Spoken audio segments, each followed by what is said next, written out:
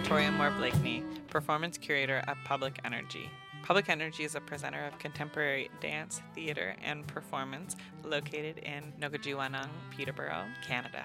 Public Energy is proud to launch Curator's Corner, our first ever podcast featuring an inside look at contemporary performance. In Curator's Corner, I will interview artists to get a behind-the-scenes look at contemporary dance, theatre, and interdisciplinary arts practices. Curator's Corner examines the urgency and motivation behind why artists make the work they do and what they can teach us about the world and ourselves. Today I'm speaking with Brian Solomon. Brian Solomon is a dance artist, and he is currently creating a performance piece titled Nogadjiwanong, Rite of Spring. Brian is spending 6 weeks here in Nogadjiwanong, Peterborough, working with community members of all ages from age 3 to 75 plus, creating a performance piece that will be performed on an Anishinaabe burial site, which is locally known as the Brock Street parking lot, on October 19th and 20th. And I'm so looking forward to speaking with Brian today about his process and about what inspires him to create the work that he does. Hi, Brian. Ani, Bojo, Brian Indijnikas, Jabananing, Indunjaba, Ani. It's been really special to have Brian in Peterborough starting at the beginning of September, in Peterborough, Nogadjiwanong, I should say, starting at the beginning of September until now, and then continuing on for another 2 weeks as a part of an artist in residence with Public Energy. And it's been a real honor and a learning experience for all of us to have you here, Brian. And Brian's been working in his residence with an arts engaged, community engaged process. You can tell us more about how you define your process. I think the current accepted academic term is a social inclusion project. A social inclusion project. Yeah. Excellent. But that sounds so gross. I think most academic terms sound pretty bad. I like the inclusive part. Inclusive part, absolutely. Yeah. But it makes it sound like that's the goal. I guess it was a goal. It kind of lets you know where the rest of the arts are at. When you have to name that this one, we're really trying to include everybody. We're creating a version of the Rite of Spring, Nogadjiwanong's Rite of Spring, here. And we name it that because it is the Rite of Spring that is here right now in Peterborough. I've done the project before in London, England, and it was Southeast London's Rite of Spring. So that's just indicating that it's unique to those people. And as I've created it, this is the third time I've done it. There is a kind of narrative that we follow that you can follow just in the music, the movements in the music of the Rite of Spring, but we have our own take on it. We're doing it at the Brock Street site, the Brock Street situation, which is a parking lot and a burial ground, an Anishinaabe burial ground, which is situated on Brock Street between the Freshco, George Street, the Yes Emergency Youth Shelter, the Baptist Church. So for those of you who are listening and you don't know who Brian Solomon is a dance artist, an artist in many forms. You can talk about that, Brian. Before we delve further into the project, well, it actually directly informs the project. So I am from a place, Jabananing, which means safe canoe passage. You might also know it as being close to the Killarney Provincial Park, some of the first real big massive colonizers in the area, and I am of Anishinaabe and Irish descent from this area. It's beautifully really small. I'm very fortunate to have grown up there in many ways. There is a road that connects the community that was only built 20 years before I was born. So there's a lot of traditional ways of life that I got to partake in and witness as a child. The downside to that is, it's not incorporated with a larger reservation. So there's a lot of larger cultural teachings that I had to go and seek out. But it kind of fell off of people's radar as this little Jesuit missionary settlement. The first Jesuit missionaries in the area set up shop there before it was called Killarney, and before they set up shop in Wikwemicon, if you're familiar with the ruin site there of the missionaries. And because it was off of people's radar a little bit, they stopped taking people to residential school a little bit earlier than they did in other places. So there's a lot of land practices that people were able to engage with a bit longer than other First Nations communities in the area. There was a lot of independence and a lot of self-sufficiency. So we really lived in part off the land. It really eased a lot of slight poverty that my family could have seen and a lot of other families could have seen in the area.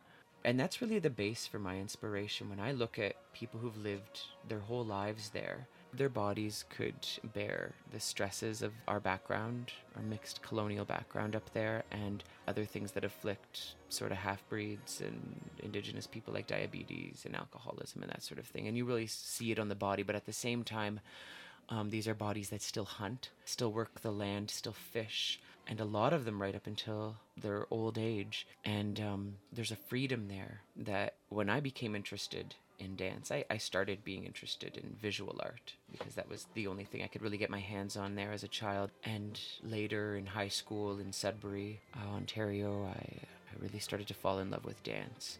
And then came to Toronto to study formal dance, concert dance. And in that time, and in formal training as well, like it really, it's like you're trying to get people to move as though they were kids, or you're trying to get people to move as my people do in the bush, to become a professional dancer. And that just sort of stuck around in my head for about a decade, that there's this real disconnect, and that in concert dance, in ballet and contemporary and jazz and all those forms, what people are really doing is getting people to communicate with their bodies and have their bodies be mobile the way a child's is. And that's a huge source of inspiration for me, why I like working with untrained dancers. It's something that I can measure for myself as a real tangible thing that I can do in my life to help the world. So a lot of what we're doing in these workshops that are leading up to the Rite of Spring is we're indigenizing the body. You could sometimes think of it as decolonizing the body, but that word is sometimes overused now. And in indigenizing the body, that's not something that's exclusive to Indigenous people. We're looking to provide the things for the body that it desires to have in its natural state. And our natural states now are in a post-colonial world, in a mainstream Western world. As I sit here talking with you in a chair with a computer screen. That's right. With a bunch of knobs that looks like ground control. All hunched over our All microphones hunched over. here. Yeah. This isn't, it's the trajectory of the world, and there's benefits to that. Other people can hear me beyond this room. Yeah. The downside to that is it's not kind on my body. And it's not kind to either parts of my ancestral body. That is Anishinaabeg, but also that's Irish and white. This, even for somebody who is white and born in the Western world, was not natural for your body. This setting just 100 years ago, even. Yeah. And you talk about that and have written about that, this idea of helping people reclaim the space that their bodies occupy. And I should mention too, for those of you listening, that Brian has been working twice a week, Wednesdays and Thursday evenings at Art Space with a group of about 30 to 40 people from Nogadjiwanong, Peterborough, to help do just that. I believe reclaim their bodies. Yeah. And these are folks from ages, I think, 3 to 75, in that range. So can you tell us about what that process has been like, what that's revealed for you, and maybe revealed for some of the participants? Absolutely.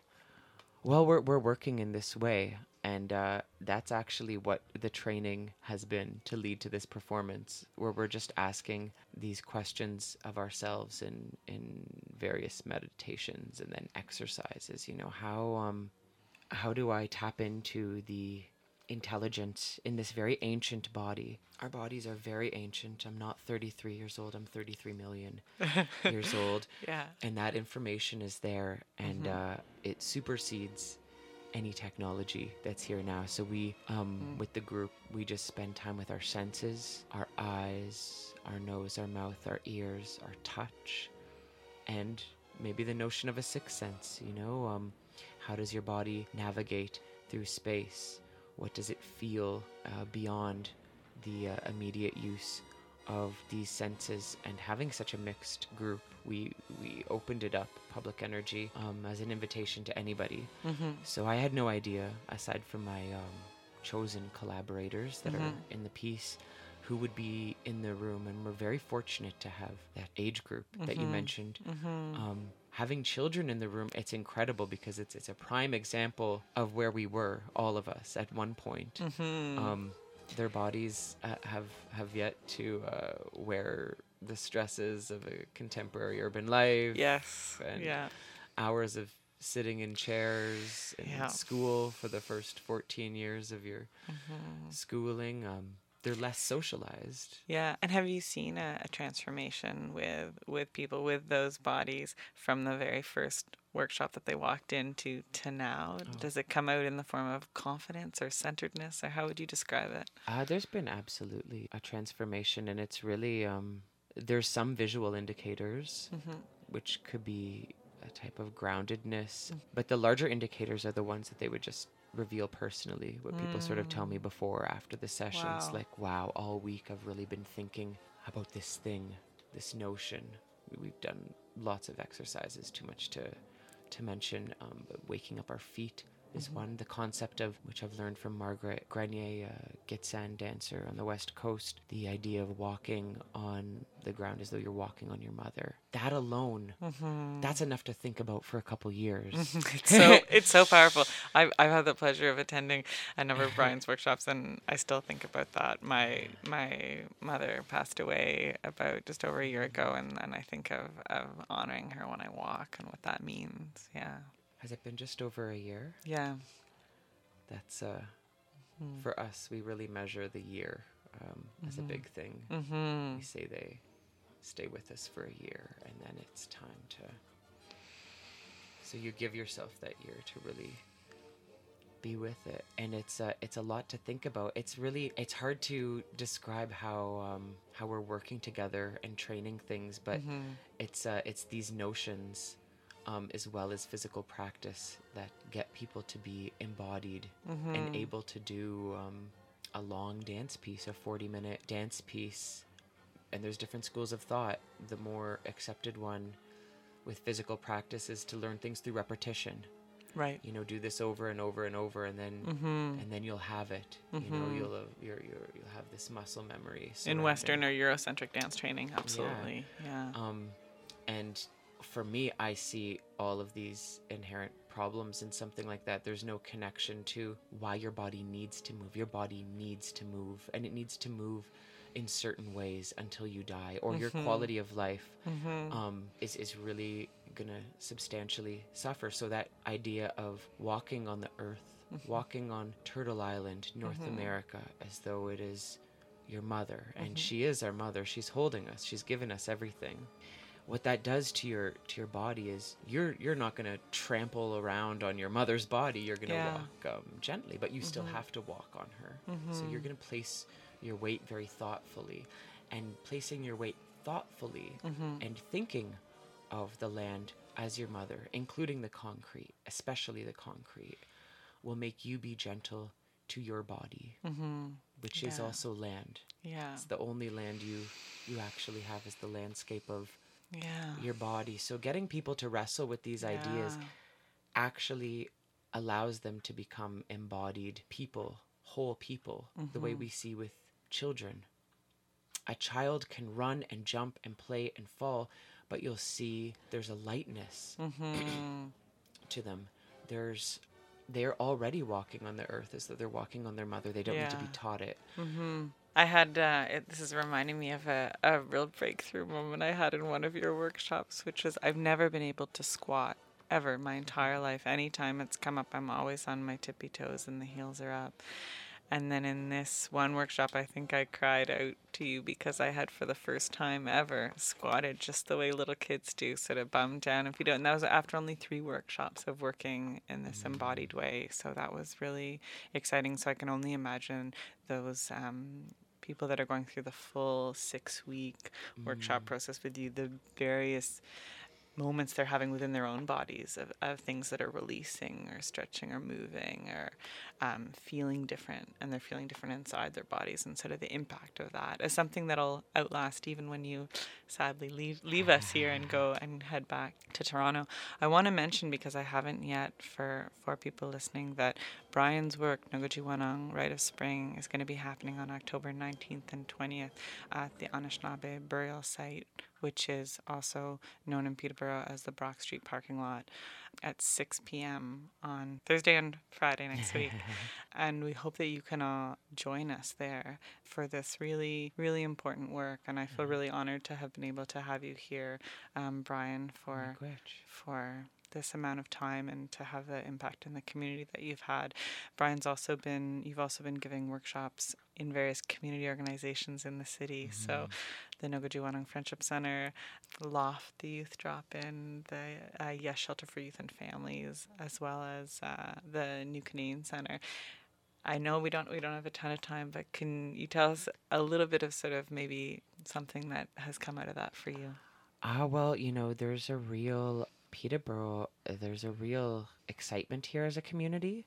For me personally, I'm quite interested in it because there is a strong First Nations presence, which you don't get in a lot of central and southern Ontario communities. And within the general settler presence, there's a real hunger for community here. Speaking with John, the AD of Art Space, in his time here, he was attributing some of that to the time of the factories closing, and this real situation here could be something that contributes to people forming a stronger community. But that was evident in all of my time here, just as a human being, engaging with other Indigenous artists here.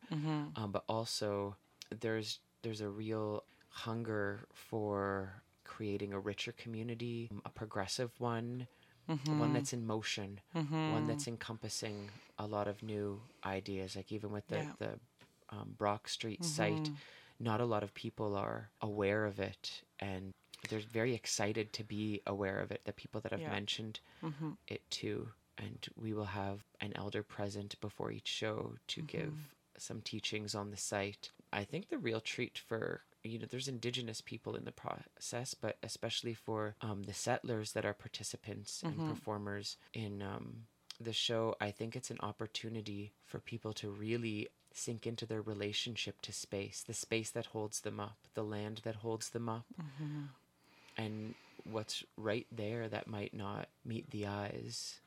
But I mean, if you think about it in this full circle way, that the things that are buried there are from people who have been caring for this land since time immemorial. Yeah.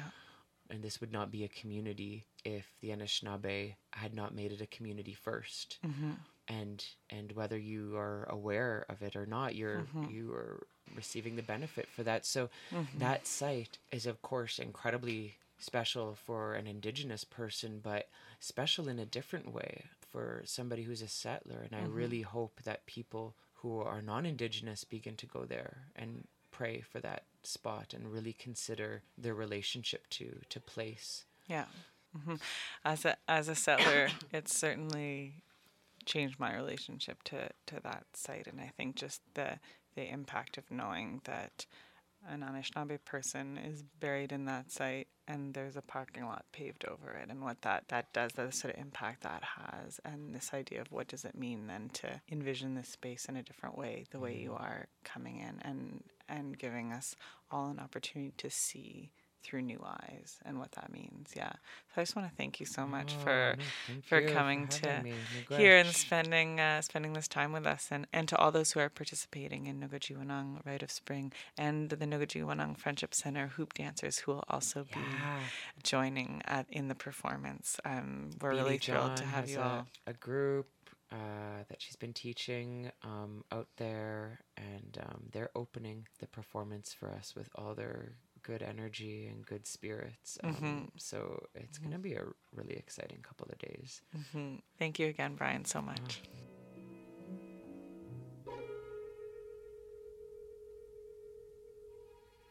Curator's Corner is a production of Public Energy. Public Energy is artistic producer Bill Kimball, performance curator and podcast host Victoria Moore Blakeney, and myself, Eva Fisher, the administrator and podcast producer. We'd like to thank Rob Forten, who composed and performed our theme music, which is also performed by Susan Newman and M. Glasspool. Excerpts from Stravinsky's Rite of Spring were recorded by L'Orchestre de la Suisse Romande in 1957.